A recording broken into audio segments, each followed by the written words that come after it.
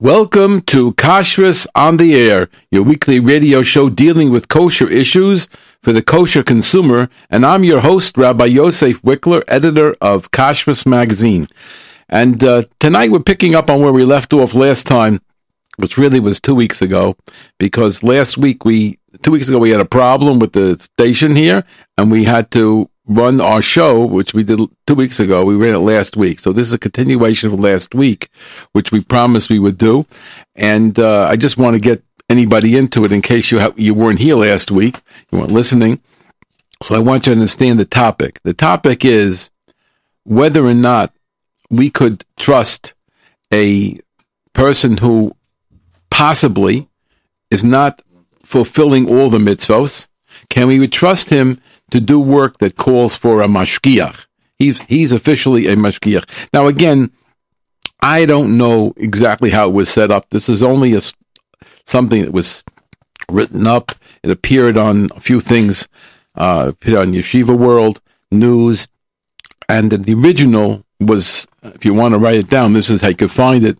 Whistleblower Pesach program, need serious advice. Those are the introductory words. Whistleblower Pesach program, need serious advice. It's about this is, again, I don't know if it really ever happened or if this is somebody made it up, but this is how it was presented, that a mashgiach was working and very hard the first day on a job preparing for Pesach in a hotel, which you don't know, I know, is extremely hard work. They work a minimum of, 10, 11, 12 hours a day, or even 9 hours a day, but it's like back-breaking work. It's constant, almost no breaks. It's a real job. The first few days setting up the place is very, very difficult. And this was the first day, and they were doing Haggalah, they were organizing the kitchen, they were blowtorching the surfaces, etc. And it seemed to have been, the way it's explained, there were 3 mashgichim, and this gentleman was one of the mashgichim, and there was a head mashgiach also, who's responsible to the kashrus organization, or rabbi who was not on premises.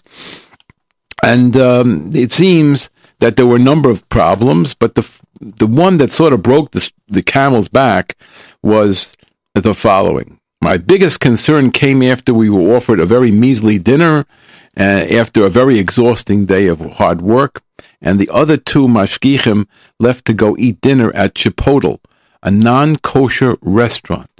Wow! Across the street, given how hungry and disappointed they were about the dinner situation. They went to the non-kosher restaurant. They asked me to come along, which I did, since I thought they were joking, but was appalled when they actually sat down and ordered non-kosher chicken burritos right in front of my face. And when the sole job that they were hired for was to maintain the kashrus integrity of this Pesach program for the hundreds of Jewish guests. I was so afraid to say something to them, and I didn't know what to do. Immediately afterwards, I broke up from this group to call the program directors, telling them I quit and I want to get paid for my day of hard work. And that starts the story, and that's where we went. And the problem was, of course, that these people, according to this gentleman, ate treif, and they were the mashgichim. Now, just to recap, just because it's another week, and then maybe you didn't hear it and whatever. So just to recap slightly, what happened is that this mashgiach initially never told anybody about what he saw. He just wanted to get he just wanted to leave and get his money, and he didn't want to get in trouble, and he didn't want to he just was scared to report it in any which way, so he didn't report it, and he just arguing about his money and about his overworking, etc., and it never got reported.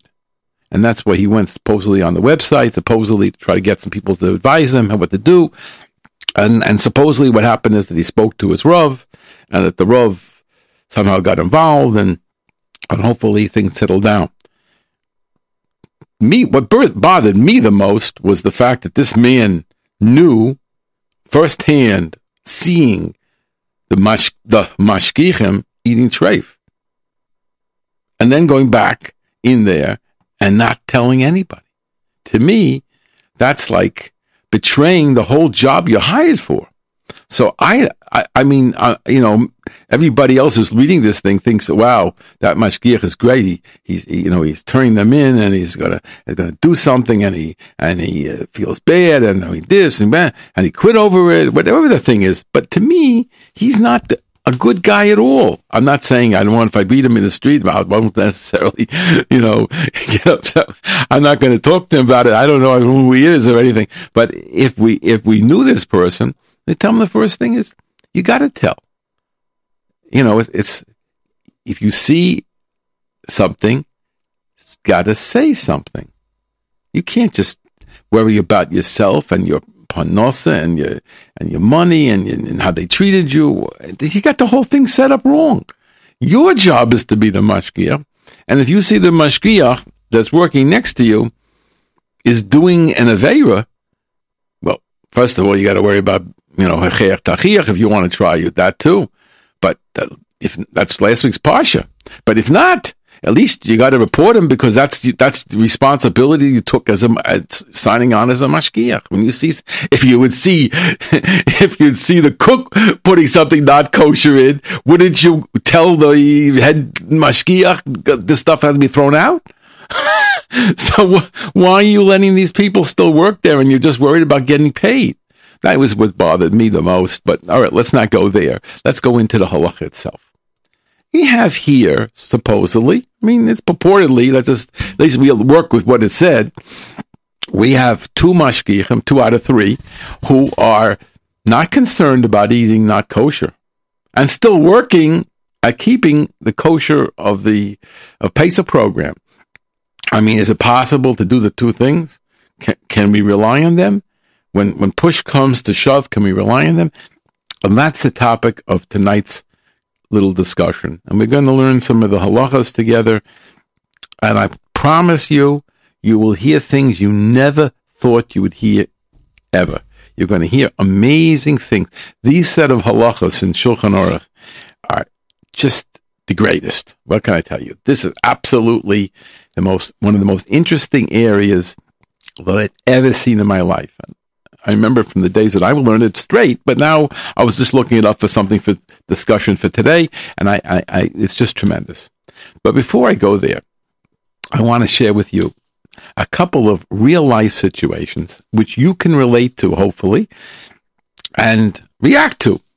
And here's the first one. This happened after a Pesach program, I believe, but it wasn't a Pesach program. It could be it was a hotel or it was for regular Shabbos or something, or maybe it was a restaurant. But I remember the conversation, and I believe it was Pesach. This gentleman I know goes away every year for Pesach, and when he comes back, the first thing he does is he runs to call me. And I don't know if he checks his hat and jacket off or whatever, but he runs to call me, not the night. It's in the afternoon after he gets back. I get a call, Sunday afternoon, whatever it was. Rabbi Wickler, this is what happened this year. Every year he goes away. Every year it costs him a fortune. And every year he comes back with so many stories you can't believe. Every year.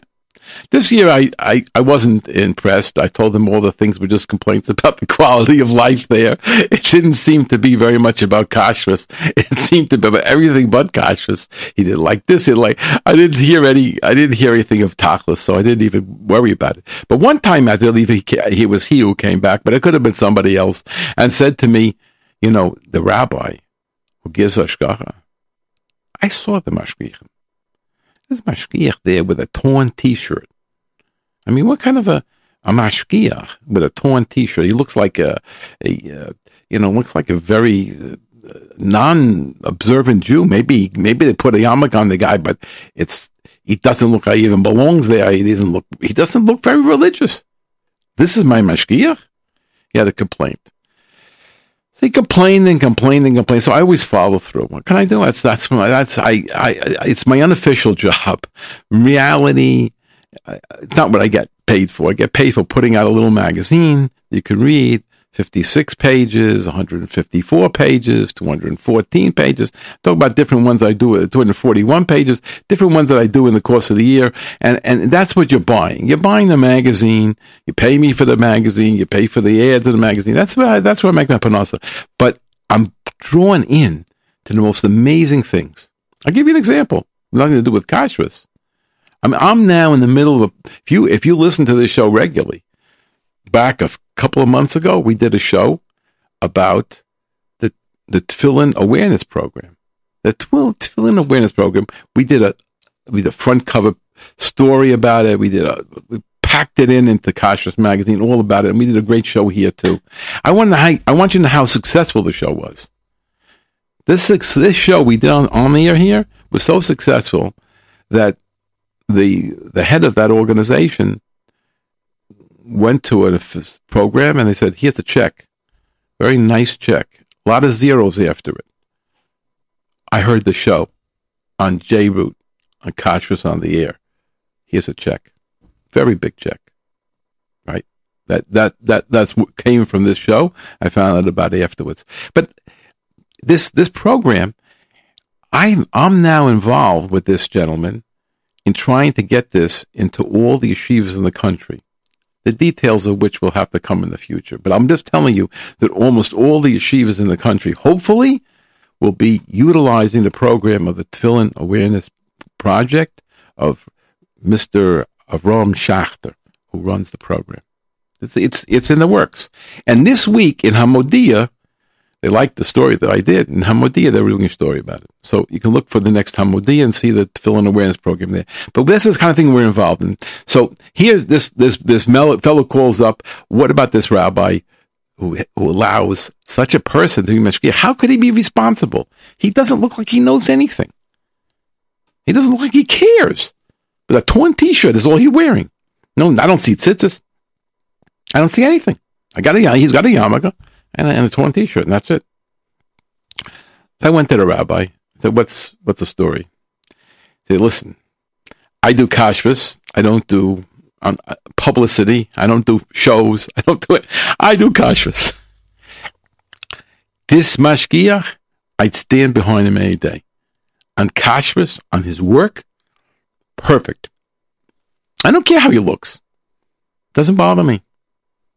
But tzitzis, I didn't ask him, but maybe he does have tzitzis, maybe it's underneath, maybe it's nitzit, where the look comes out in the sides. I don't know, but whatever it was, it didn't seem that he didn't fit the mold of what you view as a mashgiach. With a beard, with maybe a hat, that's sitting with a sefer in front of him at the table, whatever you imagine a mashgiach, he didn't seem to fit the bill. He said, but I stand behind him. He's good at kashrus. So that's, that makes sense. But here's another one. This one, I'm afraid to tell too much about it because I'm certainly not going to get drawn into it. But I will tell you a little bit of it's part of it's, not for here. There's a meeting. A lot of big rabbis. That's as much as I'll say about the meeting. A lot of big rabbis. And the question came up.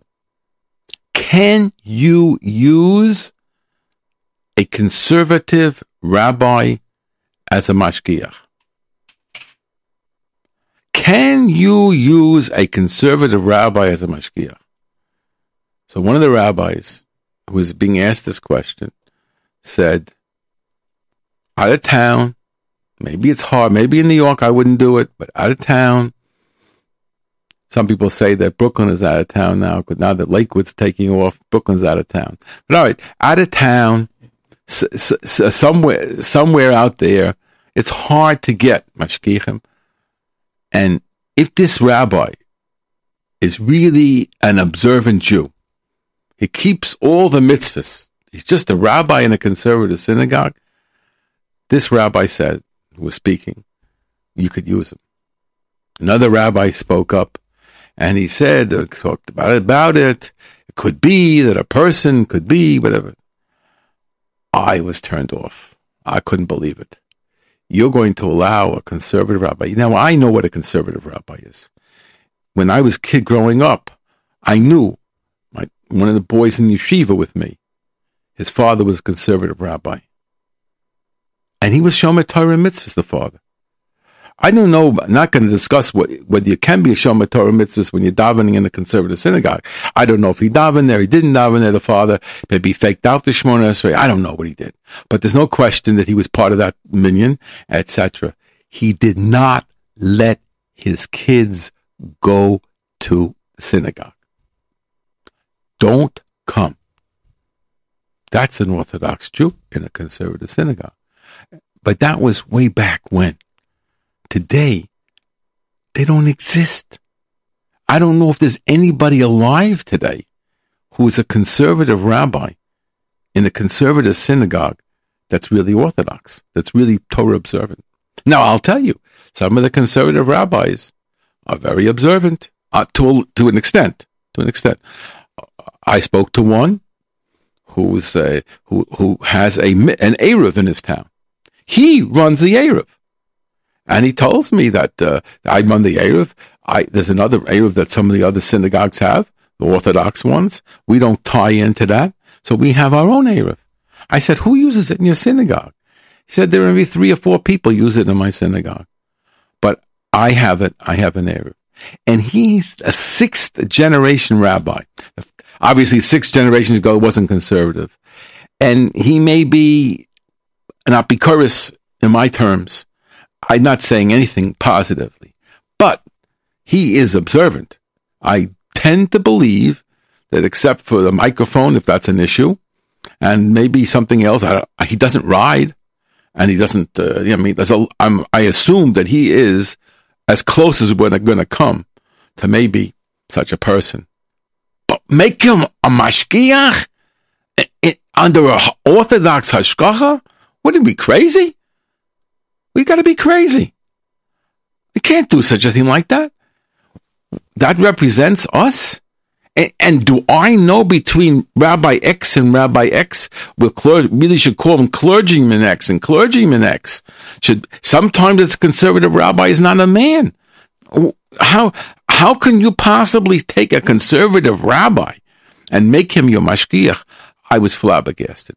We made a little bit of a protest, but it didn't really go very far. Yes, there are many people who accept less than perfect as a mashgiach. But you ate treif? A person ate treif? Nobody. But nobody would call him a mashgiach. You can't possibly call him a mashgiach. But where did he draw the line? You saw him go. He ate something. Maybe his stomach hurt, and he's in some danger if he doesn't eat right away. Oh yeah, no. How do you know then who is observant and who isn't? And what can you trust? Can you trust people? Can I trust a regular Jew? I don't know anything about him. He's just wearing a yarmulke and tzitzis. I mean, the tzitzis are out. The long ones, the 2 feet tzitzis, 2 feet long tzitzis that go way below the knee, that's going close to the ankles. Those tzitzis, he's wearing that. Can I trust him? I never saw him before. And this one over here, whose yarmulke is not my type of yarmulke, and I see he's not wearing tzitzis maybe, or whatever. Can I trust his kashrus? Where do you draw the line? Where do you draw the line? That's what we're going to talk about today. There's a little bit anyway, okay?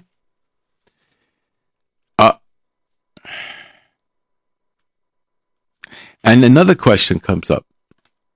If we're talking about whether we can trust somebody, what about the mashgiach who, when they went around and checked and they saw his work, they said, you let through bugs. There are bugs on this lettuce.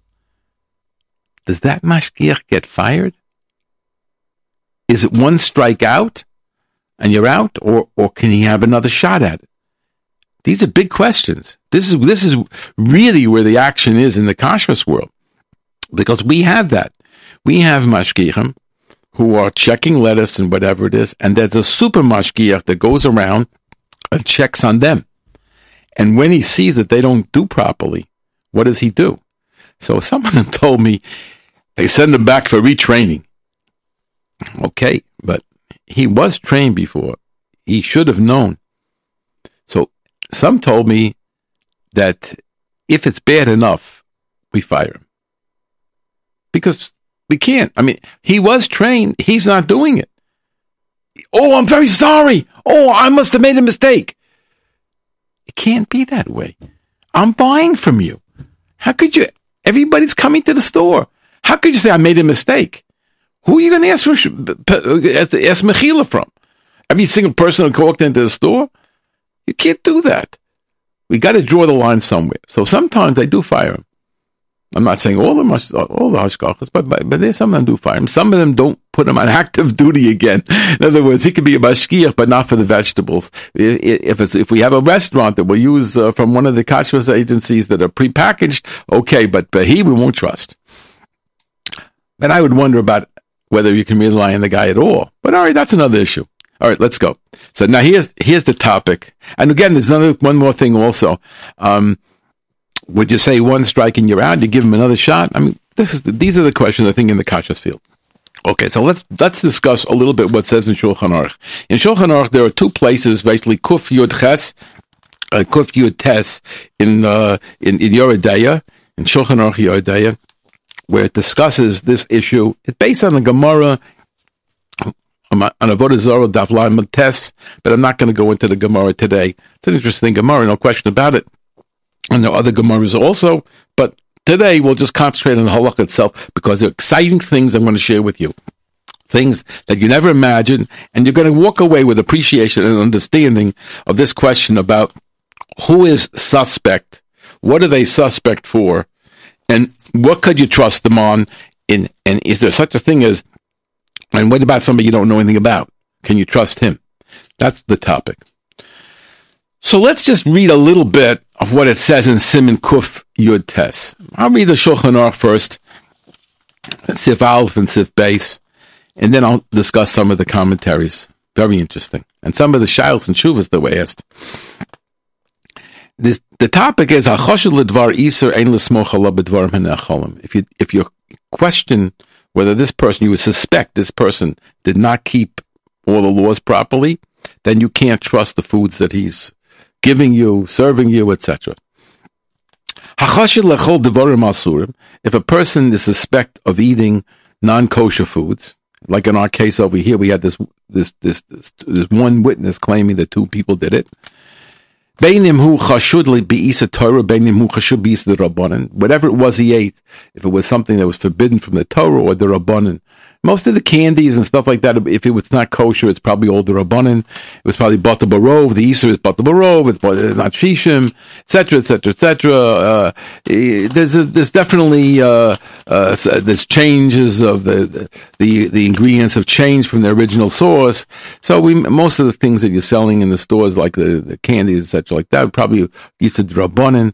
And of course, a Deraisa, you don't have to be a Chacham if you buy the Purdue chicken. That's it.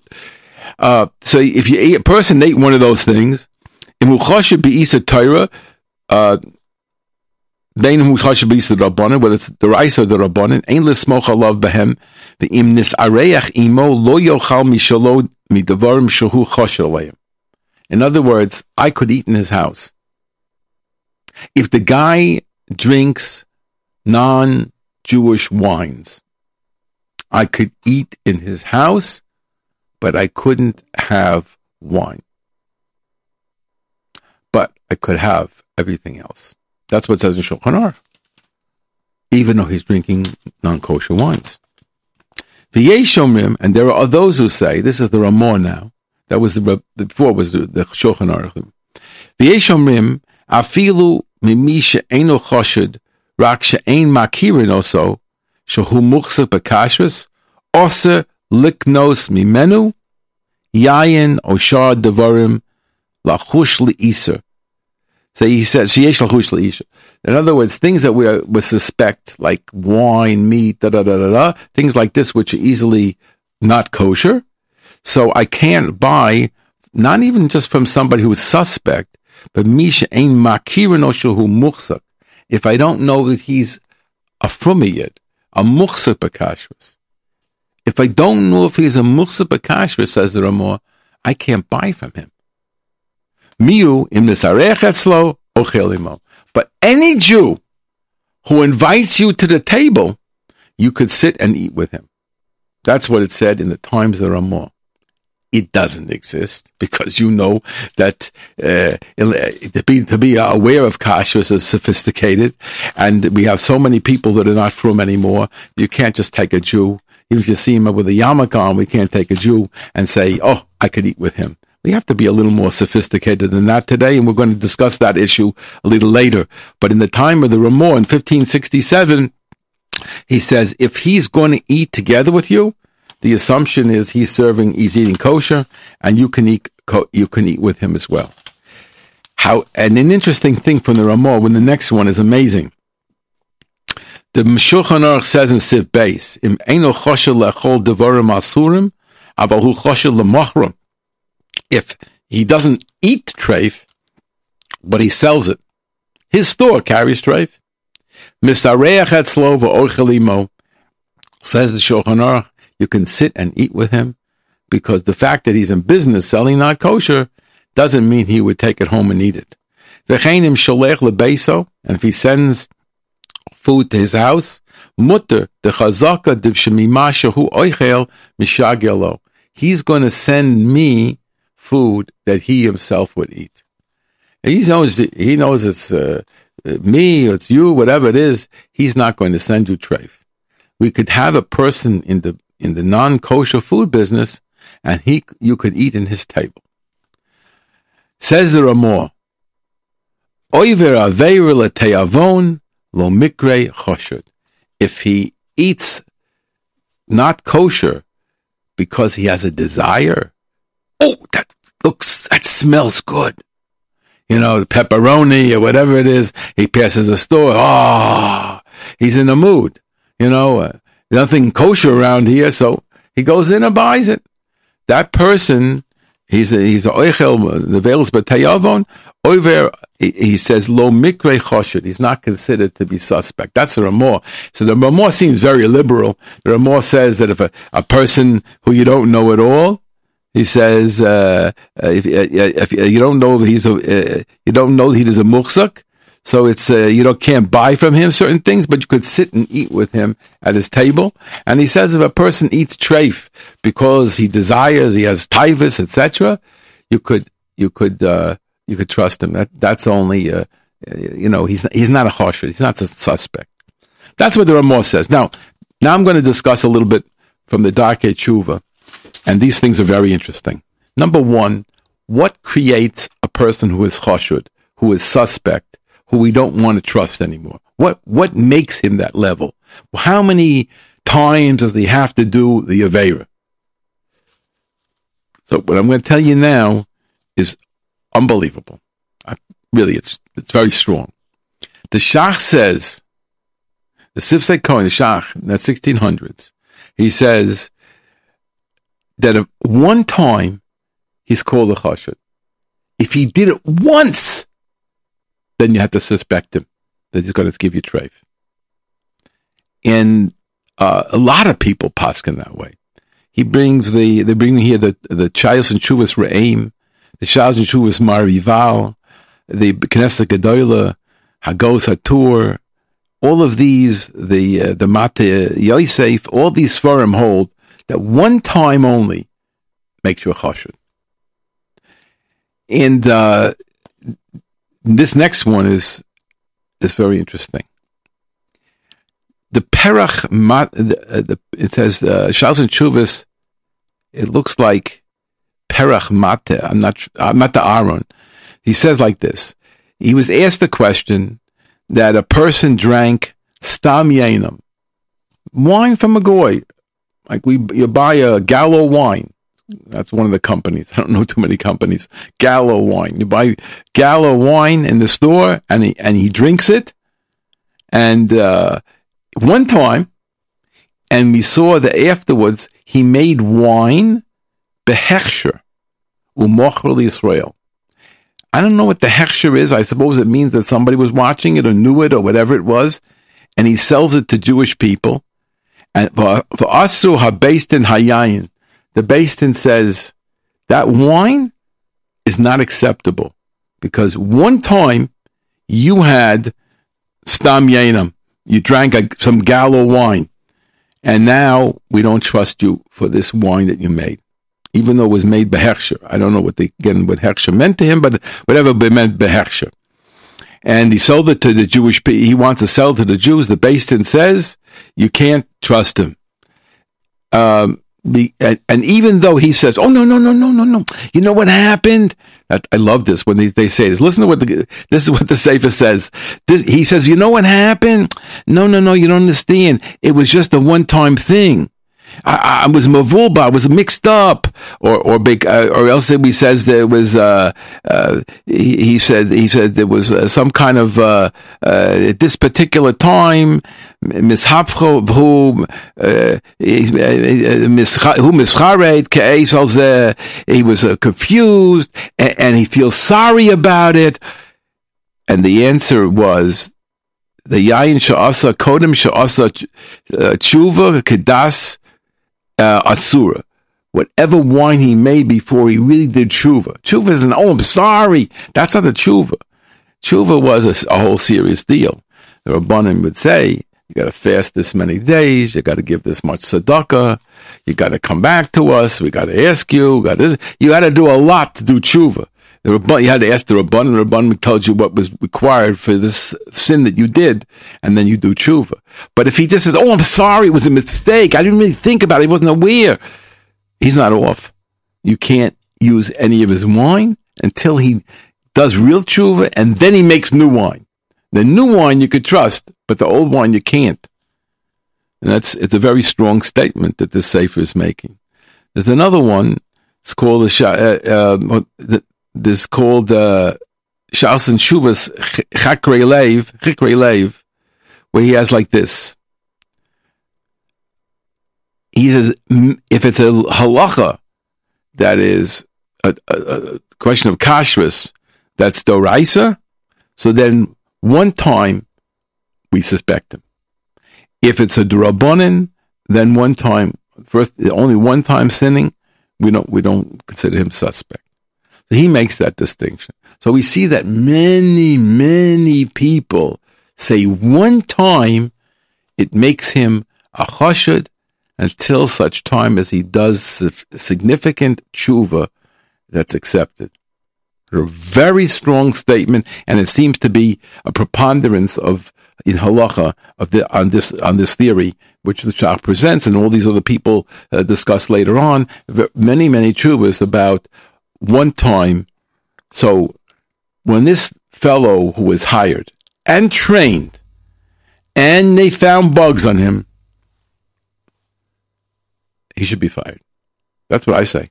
There's no such thing as, I'm sorry, I wasn't looking, I was busy, my head was, I don't know, was vertracht, I don't know what happened to me. I would say what happened to you is you really don't know what you're doing. And, but I'm very careful. Oh, how do you do exactly? Oh, yeah, I'm going to do that from now on.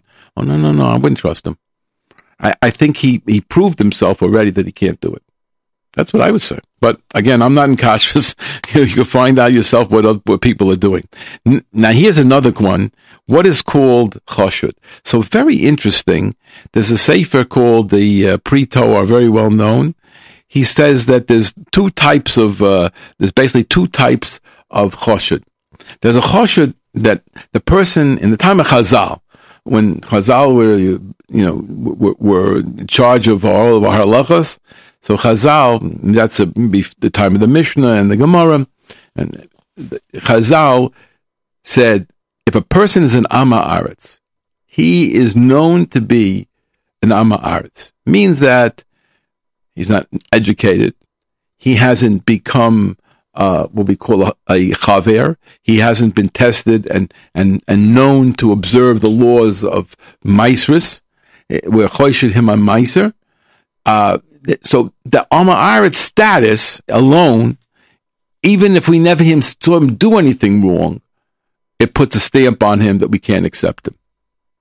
We can't accept him because he is an Amma Aretz. And Chazal said, even if we never saw him do anything wrong, the fact that he is an Amma Aretz is enough reason to suspect that he's going to be lazy. He's not going to care about this halach.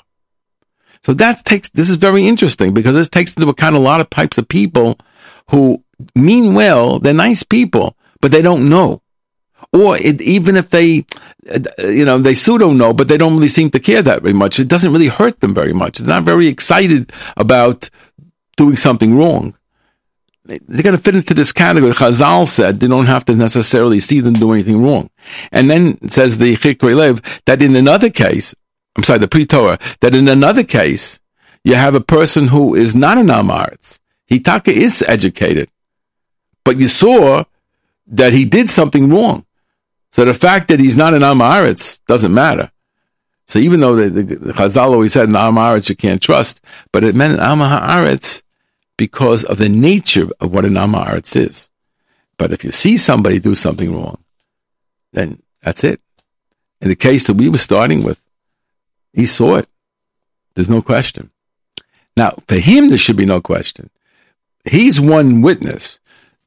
The owner of the program or the rabbi, he would have to do further investigation. He could only hear a complaint from one person. That's not two witnesses. It's Lashon Hara.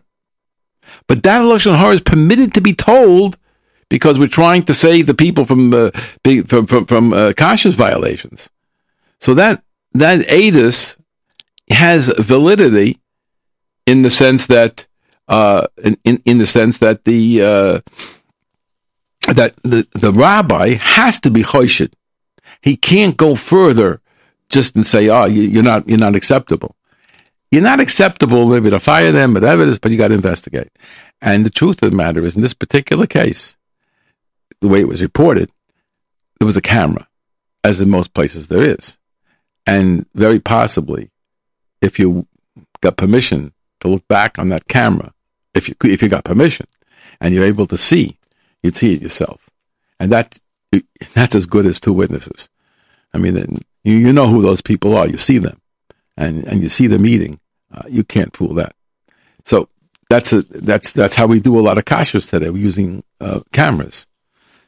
So that's a very strong statement. So we mentioned here that one time would make a chashud, and we mentioned that if a person, even if he wasn't chashud, because he could be chashud because he's an Am Haaretz, even though you didn't see anything, or you saw something and he wasn't an Am Haaretz.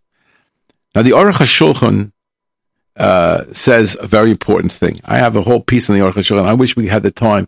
Really, we should do another session on it, but I don't know if I'm going to bother you with it. It's some fantastic material. The Aruch HaShulchan says,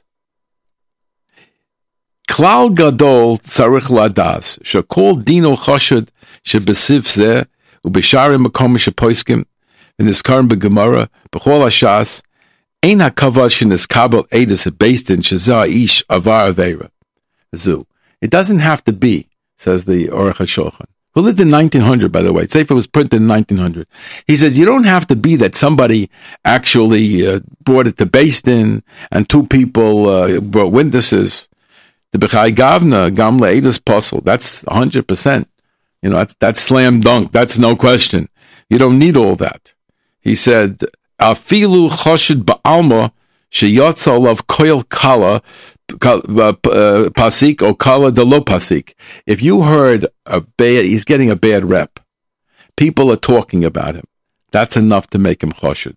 Except that you can't believe him if he says it, etc. Okay.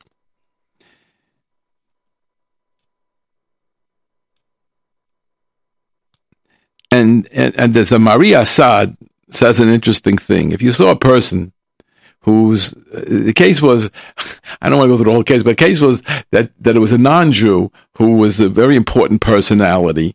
It seems, I think he was a judge. He's a judge, and he was important personality there. And he was important in charge of the city, some of the responsibility of the city. And he went ahead and he claims that this Jew did an Avera. Could he be believed or not? That was an interesting question that Maria Assad raises over there. And he basically says, no, you can't believe them. So it's hard to take away somebody's Eid Echad Navisurin. It's very hard to take it away. Yeah, we could be choshid. We got to do further investigation. But just to remove his acceptability because we think we heard it all, not necessarily. Now, the Aruch HaShulchan brings the Rambam And if I had the time, I would have gone through the whole Aruch HaShulchan. It's extraordinary.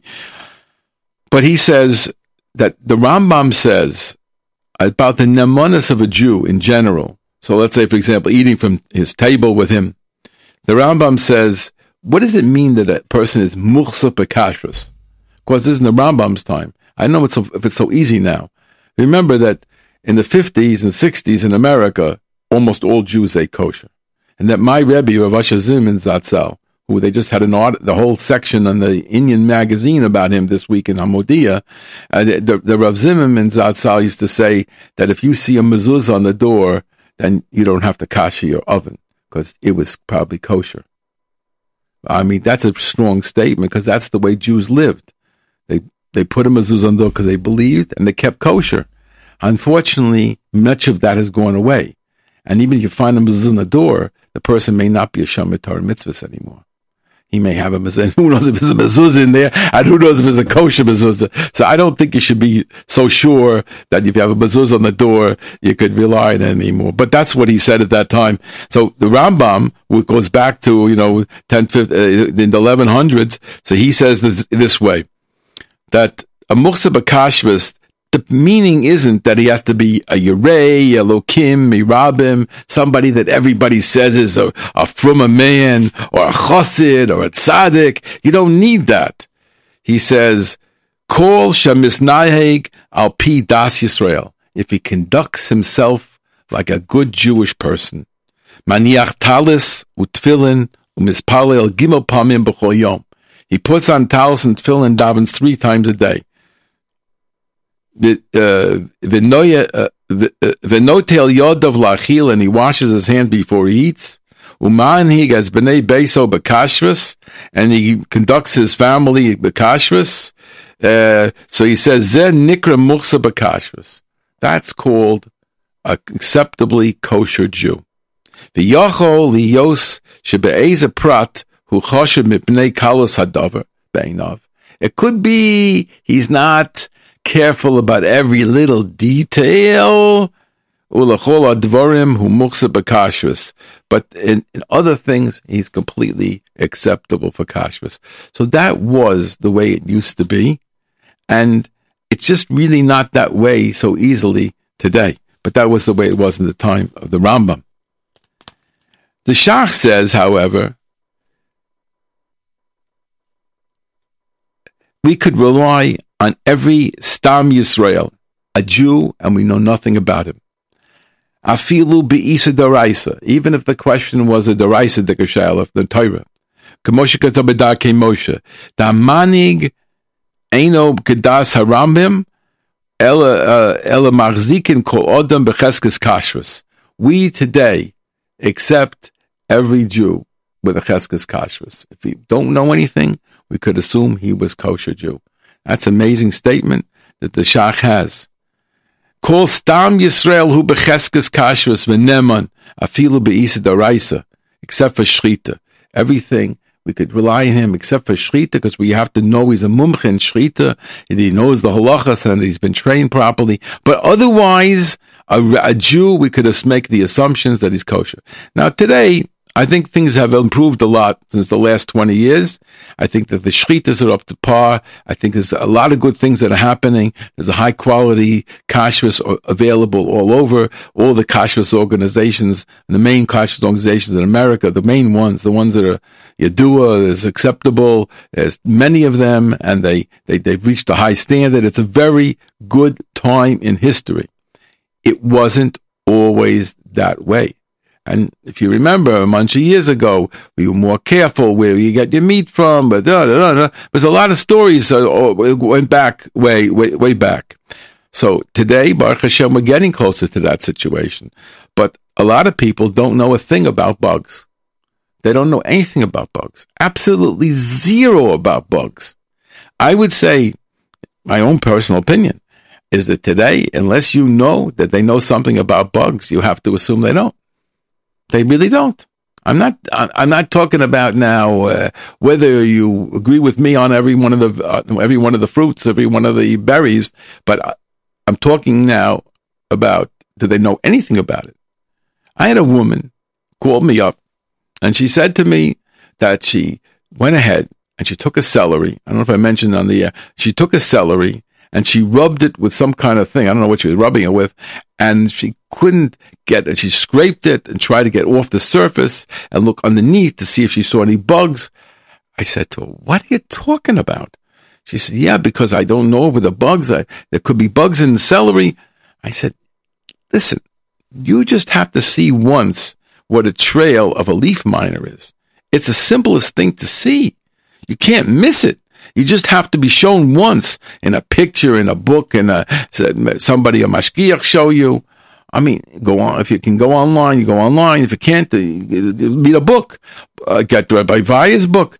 But to say that, don't scrape everything away. Just one visual look and you'll see if there's a leaf miner trail. If you don't see a leaf miner trail, it's ready to go, except for the little greens on the side. You have to make sure there's no bugs in there. But as far as the celery itself, are you kidding? You don't have to do anything. Just look. Takes 1 second, not even 2 seconds. And she didn't know what to do. I said to her, go to a mashgiach and stand there and ask him to, you go to a big store that has a good mashgiach working there and ask him to show you celery. He's making something with celery. Ask him, you call him up, whatever. You want to be there. You want to see a little celery.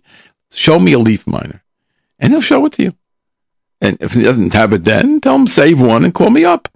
Or I'll call you and come by and see it. You see it once, you will never, ever, ever be confused again. They don't know. People just don't know. And other people say, I never saw a bug.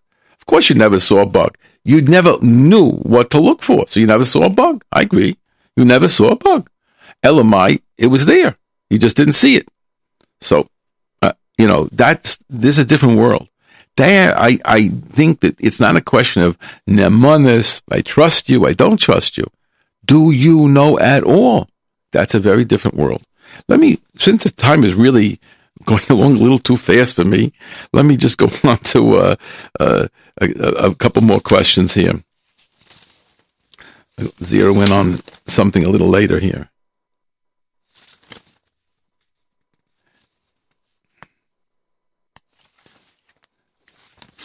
We mentioned the Aruch HaShulchan, so I'm going to go in there, and I'm going to tell you a little about what he does say. I'm going to skip a little bit the discussion between the Rashi and the Rambam.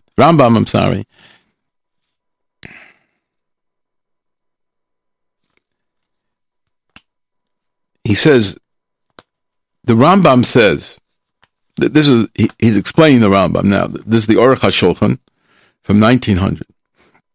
Rambam nira da'afagav da Torah himinu l'chol echad mi-Yisrael. The Torah believes every Jew. Al isurim. We have a eid echad neman b'isurim. You could trust a Jew if he says something is kosher.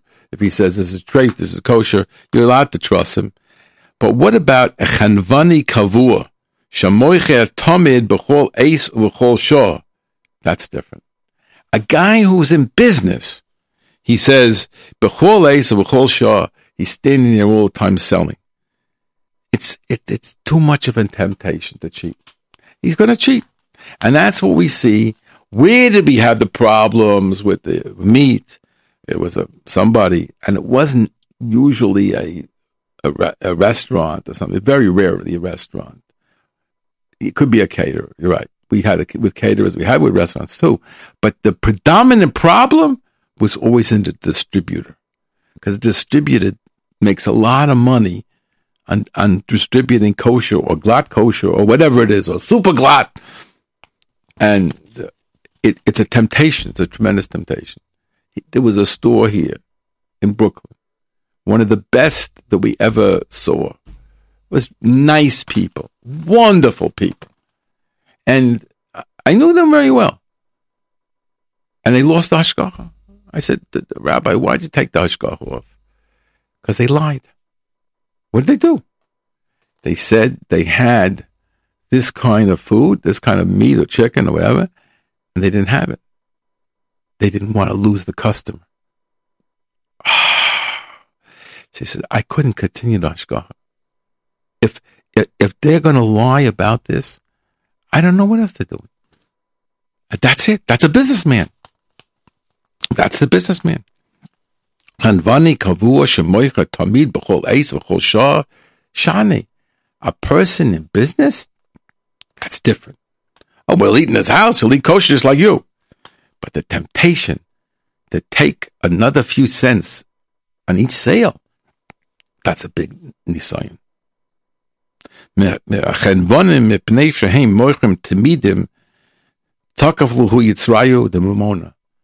they're constantly selling, the Yetzer Hara of money grabs a hold of them. This is what he says. This is what how the Aruch HaShulchan explains Pshat in the Rambam of why we're worried about certain store owners, etc.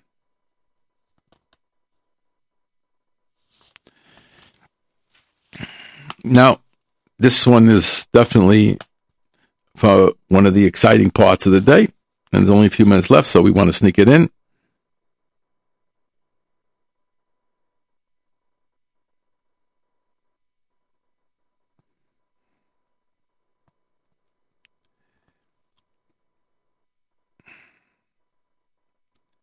Haminag Pashut, I'm reading the Aruch HaShulchan. B'chol tefutzas Yisrael, all over. Kishe'echad she'ein makira noiso, shehu muchsa b'kashvus. This is in 1900. He's writing the Aruch HaShulchan that he says it's a minhag pashut. It's the accepted way of doing things. B'chol tefutzas Yisrael, in all Jewish communities. If a person comes by and we don't know that he is a properly observant Jew, selling only kosher foods, and he brings wine, or he brings cheese, or he brings butter, or he brings flour that you could use for Pesach, and he claimed it's kosher Pesach, it was a flour that was washed, or certain dried foods, or smoked meats, or things like that. Mevi imo ksav hechsher. You bring a hashgacha, a stamp, a letter, attesting to the kashrus of this food. A proper sign by a rabbi, etc., etc.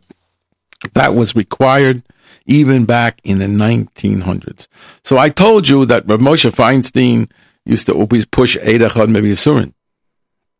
And this Rav in our community, I'm going to leave his name out, told me, he said, Rav Moshe was a Shulchan Aruch Yid.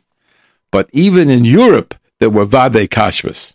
And we see that in the Aruch HaShulchan, he says, even back in Europe, we never accepted meat from somebody or things like that from a person, unless we had a star that was we call Ksav Hechsher. And they go way, way, way back. Mirav Hayoshev Al Kisei Ho, a well-known, respected rabbi who paskins shilas and who was the head of a community. Ubeyichud Bizman Hazeh, and especially in our days, says the Aruch HaShulchan in 1900, Sherofsa Hapritzos Vaminus. There's a lot of apikorsis and a lot of people who are not observant. Afal Gav de Babosser Kasavnu De'ein Sorich. We said before that meat you could eat from the person, etc. Mikomakom bizman hazeh pshita da'aser. What was in ancient history, yes, you could rely on a Jew. Says the Aruch HaShulchan, mikomakom bizman hazeh pshita da'aser. You can't rely on a Jew to say this is kosher unless you have hashgacha. De bizmanenu. Lo shayach hatam shekasavnu b'simin aleph sif yud aleph mipnei shaboraseinu harabim hador parutz. In our times, the generation has been lowered, lessened to its parutz. It's becoming wild. It's not observant anymore. Ulachein kol sheyiras Hashem nogea belibo. I like those words. Whoever has yiras Hashem touching his heart, which means he's thinking real kosher. Kol sheyiras Hashem nogea belibo lo yochal shumin b'karkashoshu basar mu'ushan below ksav hechsher. He won't eat these foods that are delicate issues unless it has a hashgacha. Forget about the ein lishanos, and don't change from that minhag, he says. like it says over there in wine and milk and cheese that you have to have a hechsher, you have to have simonim, it has to be closed, and you can't trust everybody.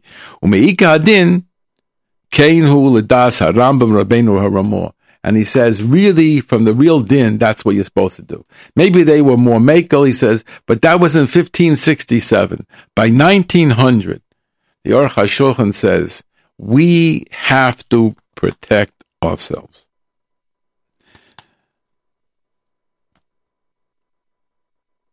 So that, I think, wraps up the concept that we can't open ourselves up. It would be nice to say we could, but it's not so simple to open ourselves up. Says the Aruch HaShulchan, one more thing. If a person does one time, he does an Aveira, l'teyavon, because his Yetzer Hara chaps him, because he has a taiva, because he's hungry, because of whatever. Afal gav shia, there's a nifsal edus, k'moshe b'choshen mishpat, mikom makom ein tzarich b'dikas tzaken, v'lo mikri avarian. He's not a real Aveira nicker, and therefore we don't have to say that his knife is not good if he's a shoichet. V'zeu she'omer gam bekan de lo mikri choshed ba'oiver aveira l'teyavon b'mikra. If it happens once, that's what the Ramah was saying. If it was b'teyavon, if it wasn't something that you're doing because you don't believe in it, but it's because you had taivas, the desires that drew you to do this aveira, he says that may be so, but only if it happens one time, mikra, only occurrence. It only becomes a choshed if you do it regularly. He's obviously not taking the Shach's opinion, which we mentioned earlier. The kilele hach isura. Avabamasha takfo yitzro b'mikra lo mikre choshed. The fact that you have a chapa taiva, that doesn't make you a choshed. V'afilu lefi mashem hichmir sham le'inyan b'dika sakin mikomakom choshed lo mikre. He doesn't get called a choshed, a suspect. The b'dika sakin should tzarich torich rav. To fix the knife, it takes a lot of work. It could take an hour or more on a whetstone to make the knife perfect. So that a person might cut corners and fake it out. So there we didn't trust him. Mikomakom ein lekroso choshed. You don't call him an avarian. So this is a opinion differently than we saw in the shach over there.